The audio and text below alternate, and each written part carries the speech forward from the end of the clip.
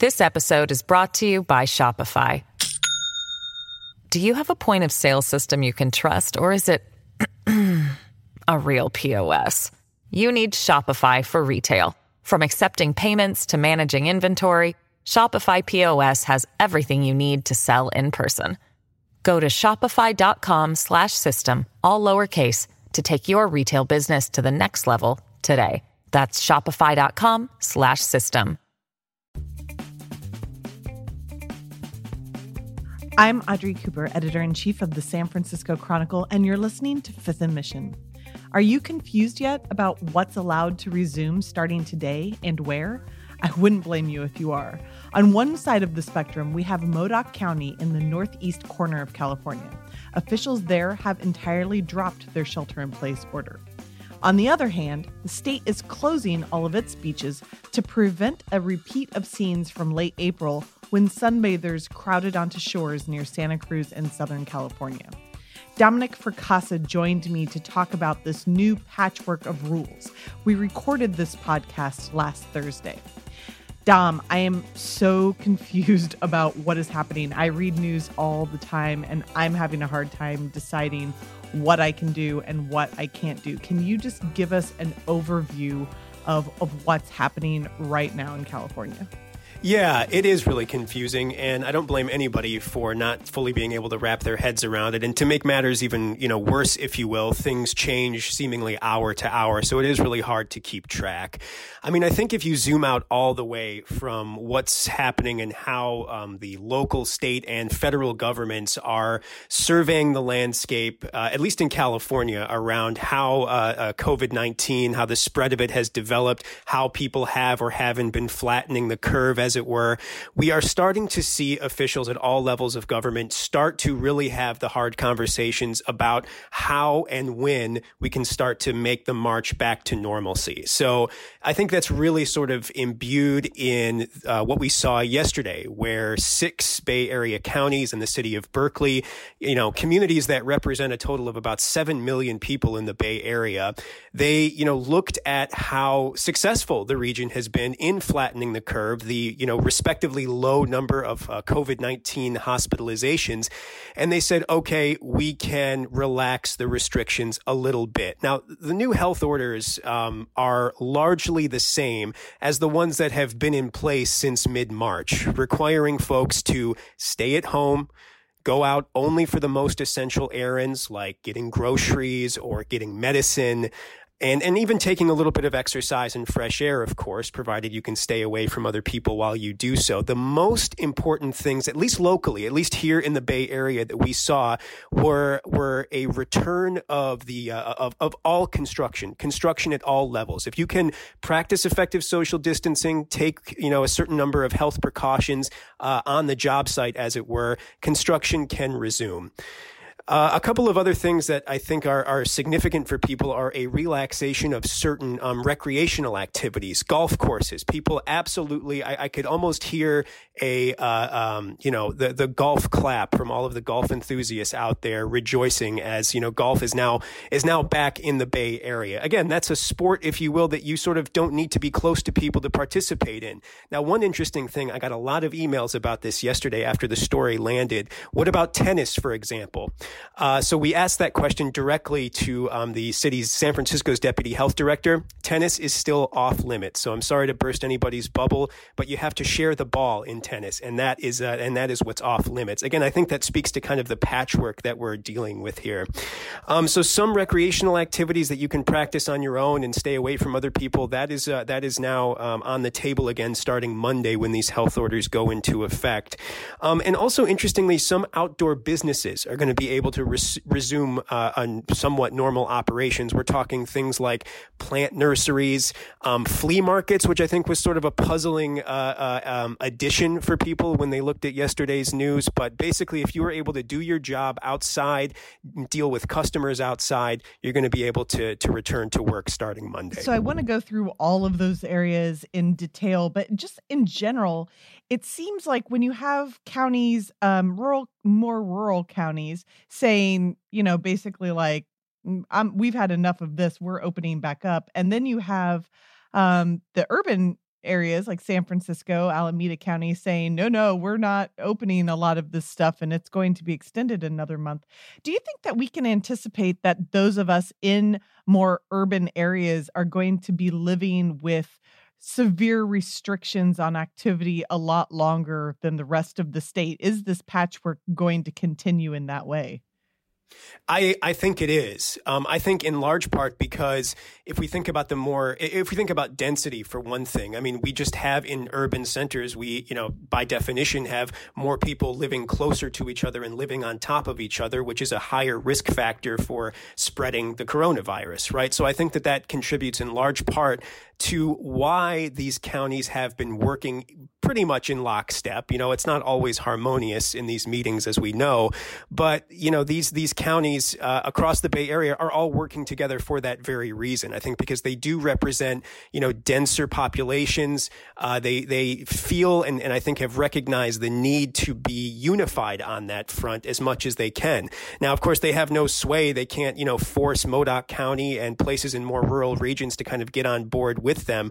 But I think that the sort of unified front that's been presented, ever since the shelter-in-place orders started, and again in mid-March, I do think that is why those of us living in denser places and more populated places will continue to have more restrictions in place. There's just more people to possibly bump into out there, and I think that is a large contributing factor to why things are the way they are in denser places. What does that mean for the areas that start to reopen and see an influx of visitors from urban areas? I mean, I get a lot of emails from people who say, keep those San Franciscans in San Francisco. We don't want them here.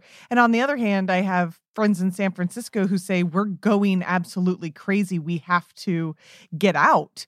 We want to go somewhere else. We have to do it for our own mental sanity, for our kids' mental sanity. So how are the counties and how are the officials going to be balancing that very awkward dance? I don't think that there's a lot that they can do on the individual level. They can't prevent me, for example, from getting in my car, traveling to a place where restrictions are lighter and, me cavorting about the countryside and dining in restaurants, you know what I mean? And then returning to San Francisco, possibly having been exposed. I mean, this is a really tough, if not impossible question. I mean, I think one thing I saw over the past 2 weeks, and it's completely understandable, is people are edgy. People are getting, a little bit stir crazy. And it's really not hard to see why. And I think you have to be empathetic with people who feel that way. But there is no way that I'm aware of, barring, state orders or even something, unlikely as it is coming down from the federal government to restrict that kind of movement.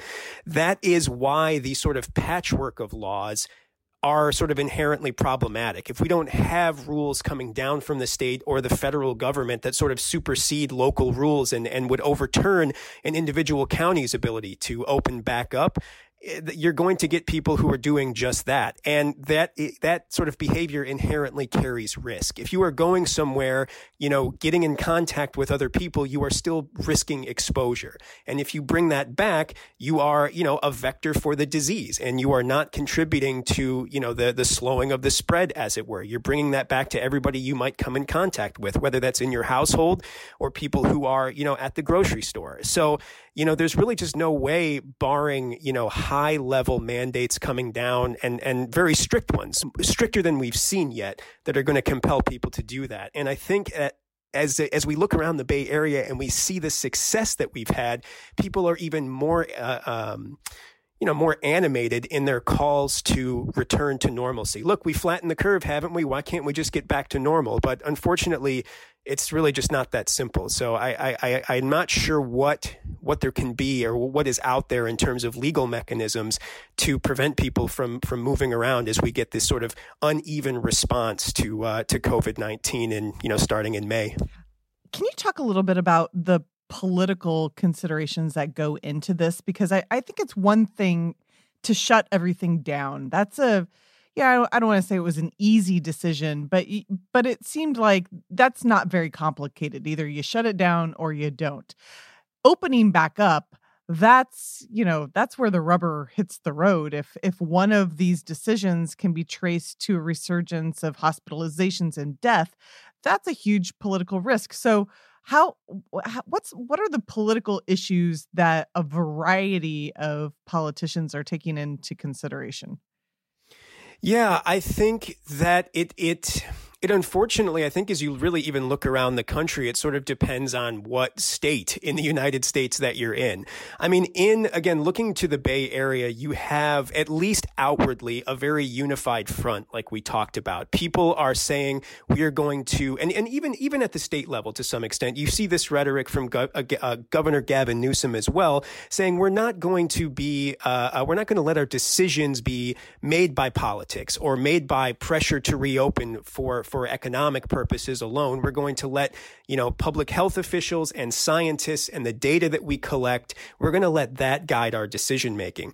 On the other hand, you have states, including like my home state of Michigan, where you have protests, at the state capitol saying, you're killing our economy. The curve is flat enough. We need to get back to work. You need to reopen. So I think around political considerations, it really comes down to, do we risk killing people by reopening too soon and easing these restrictions too quickly? Or do we risk, further a further deepening of the economic scars that are already out there right now? So I think the political pressure, at least, in the Bay Area, which it should be noted, is an incredibly economically rich region. Of course, it's not being, left. That doesn't mean that it hasn't been hurt very deeply by the economic, the sort of attendant economic problems that have come with the shutdown.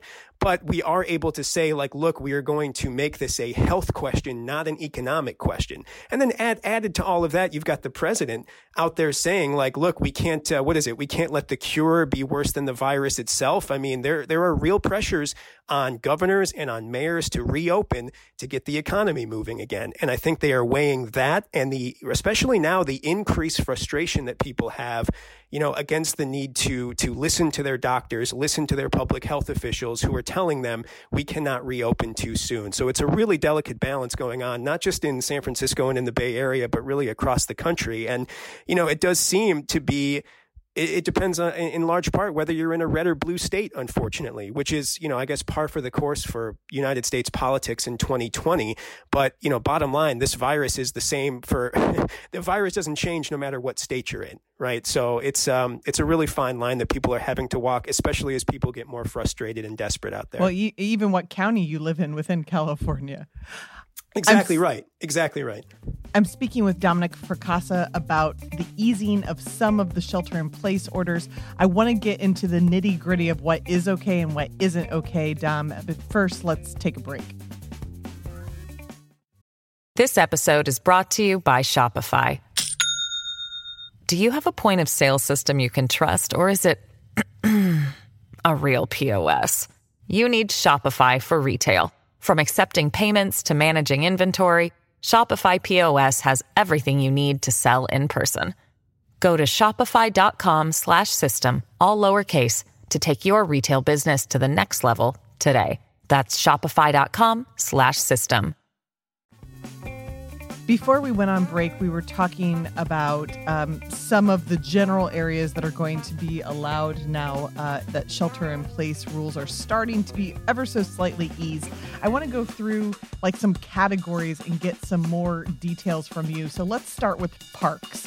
What are the parks I can go to? Can my kid go to a playground? What's allowed?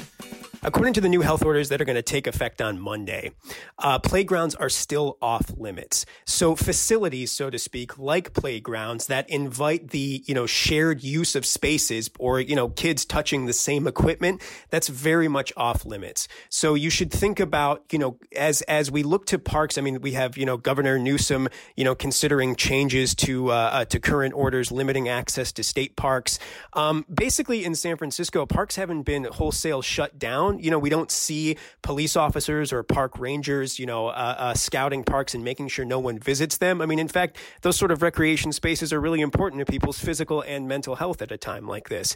So they're still accessible, but the most important thing when we think about parks and the changes to recreation spaces, public ones at least, is just keep away from other people. Nothing about that has changed in the new orders. So and getting away from public spaces for a second, as we mentioned briefly before, golf, for example, is going to be allowed to resume.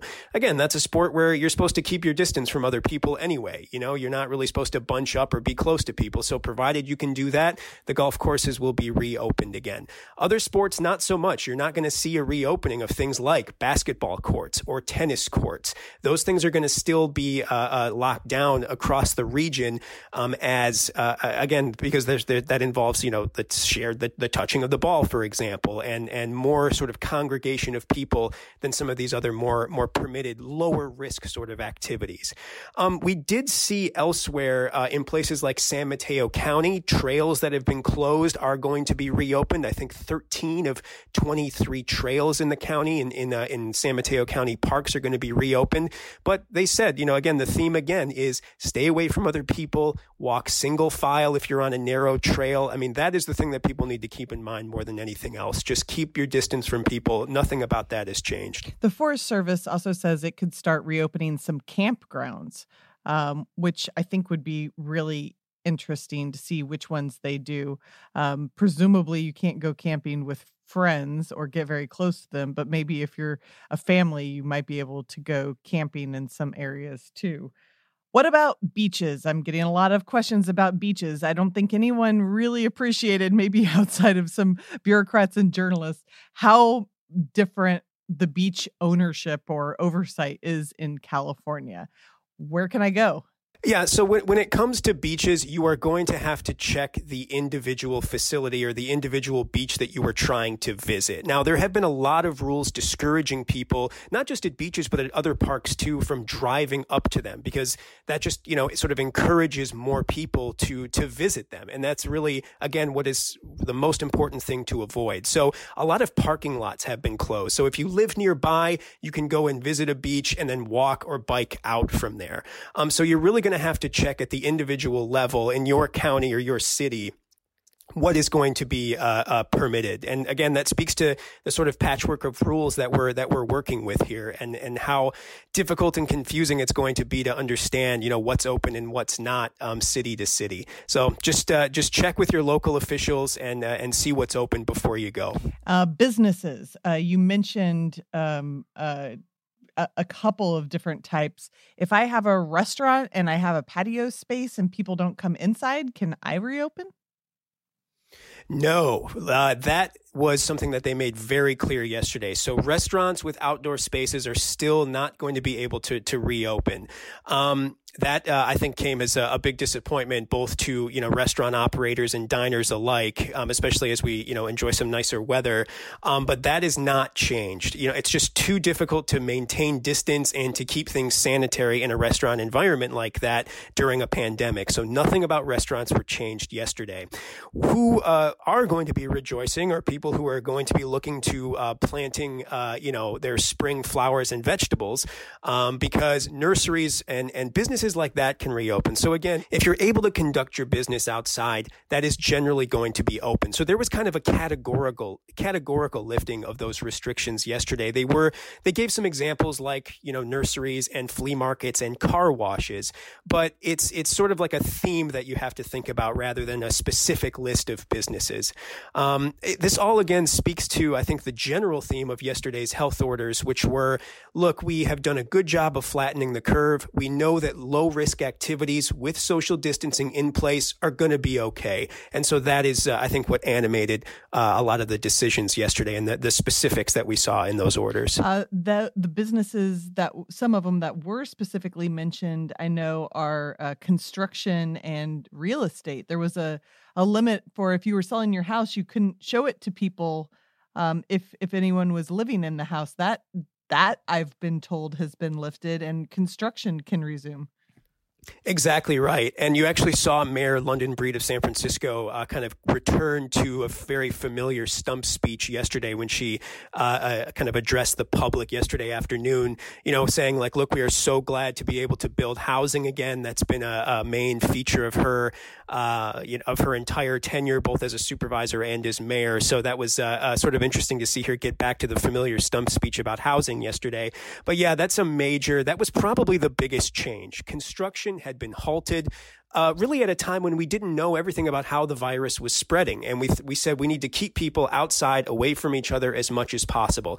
Now we know a little bit more. And that, I think, is what really sort of underpins the decision to say, look, so long as folks on the job site, on construction sites can, wash their hands constantly, wear masks when necessary, keep away from each other as much as possible, we're going to allow that to resume. And yeah, actually, real estate transactions were one of the specific categories that will be allowed to reopen. I'm not sure that we're going to see anything like gatherings at open houses and things like that. I think we're still going to see a lot more of like virtual tours, people, with their real estate agents sort of taking tours over FaceTime or Zoom or Skype or whatever. But yes, those transactions are going to be allowed to resume again. And if you think about the housing crisis that we have in the Bay Area, that could end up being really important. There's also many thousands of jobs, of course, tied to the construction industry, and they think they can manage safely. And so I think that's a big reason why they were going to be allowed to resume at least somewhat normal operations. What about education and summer camps? A lot of us have been homeschooling our kids. A summer camp sounds like a really great respite right now. Yeah, I think that's another thing where we're going to have to wait and see. There weren't items in yesterday's changes, the health order changes, that spoke specifically to things like summer camps. I think there is going to be a lot of reticence to allow, large or even medium-sized gatherings of kids, basically in any settings, even ones in the great outdoors where they can keep a certain distance from one another.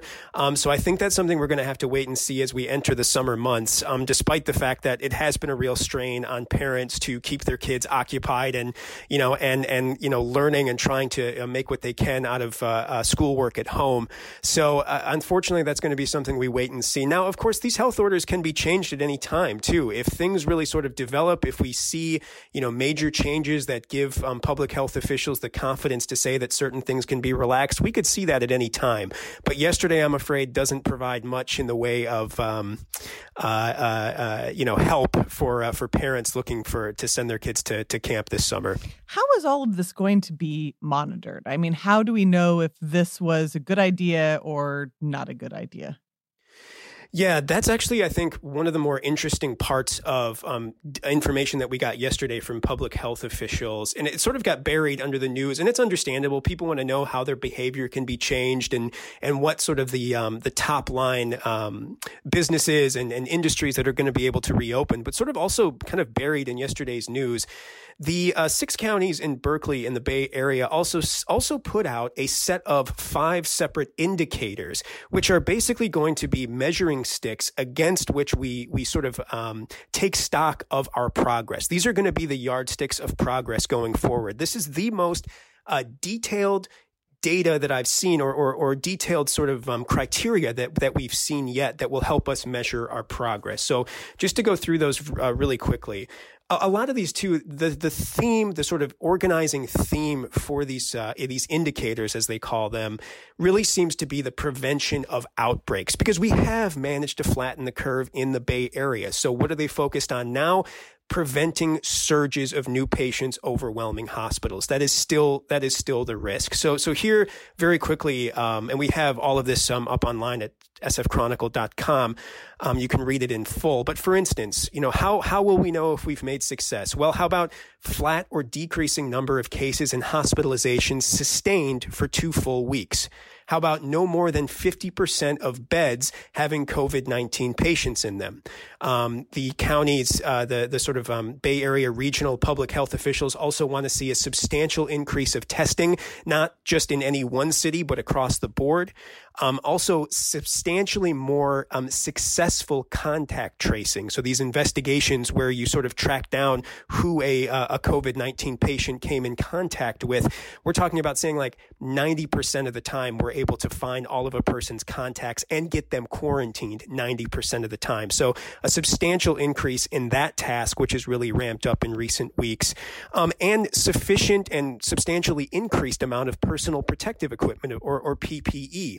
They want to see a 30-day supply for all hospitals, and they want all hospitals in the region to have a independent, ready access of more PPE should they need it. So taken together, all of these indicators, it's not going to be a sort of turnkey situation where if we meet all of these immediately, we can go back to normal. But it is going to be how we measure progress as we think about how and when we're going to reopen. And that is the final question I have. What is the next step for what can be reopened, do you think?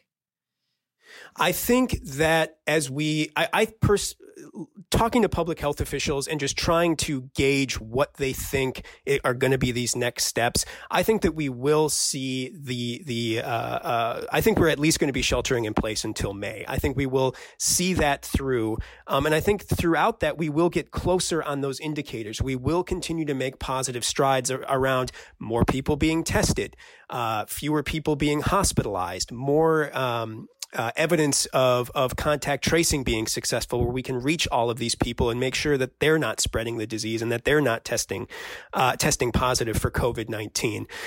I think we are going to see a lot of fits and starts. In conversations that I've had in recent weeks with, government leaders and health professionals, what they're sort of predicting, I think, in the aggregate is a situation where we reopen, we have hot spots, and then we close things down. It's really going to be, I think, a difficult thing to navigate for a lot of people, but there will be these instances where we reopen, there is an outbreak somewhere, and then, a particular sector or a particular sort of geography needs to close down in order to respond to that. I think that is really what they're figuring out at this very moment. We have been successful, as I've said a few times now. We've been successful in flattening the curve. People want to get back to normal, but the goal is to do that without, inviting this a resurgence of it. COVID, coronavirus, the novel coronavirus is just as potent as it was. There is no one with immunity to it yet. And so I think that there will be a lot of, for lack of a better term, a lot of whack-a-mole once we do start to slowly reopen, until that is, we get a vaccine, and then until that vaccine is widely available. Dom, thank you so much for being with us today. My pleasure. Thanks, Audrey. Thank you to Dominic Fracassa for being on the show today. Thank you to King Kaufman for producing it. And as always, thank you for listening. Fifth and Mission is a production of the San Francisco Chronicle. If you like this podcast, please consider becoming a financial supporter of the largest newsroom in Northern California. You can sign up for a San Francisco Chronicle membership at sfchronicle.com/pod.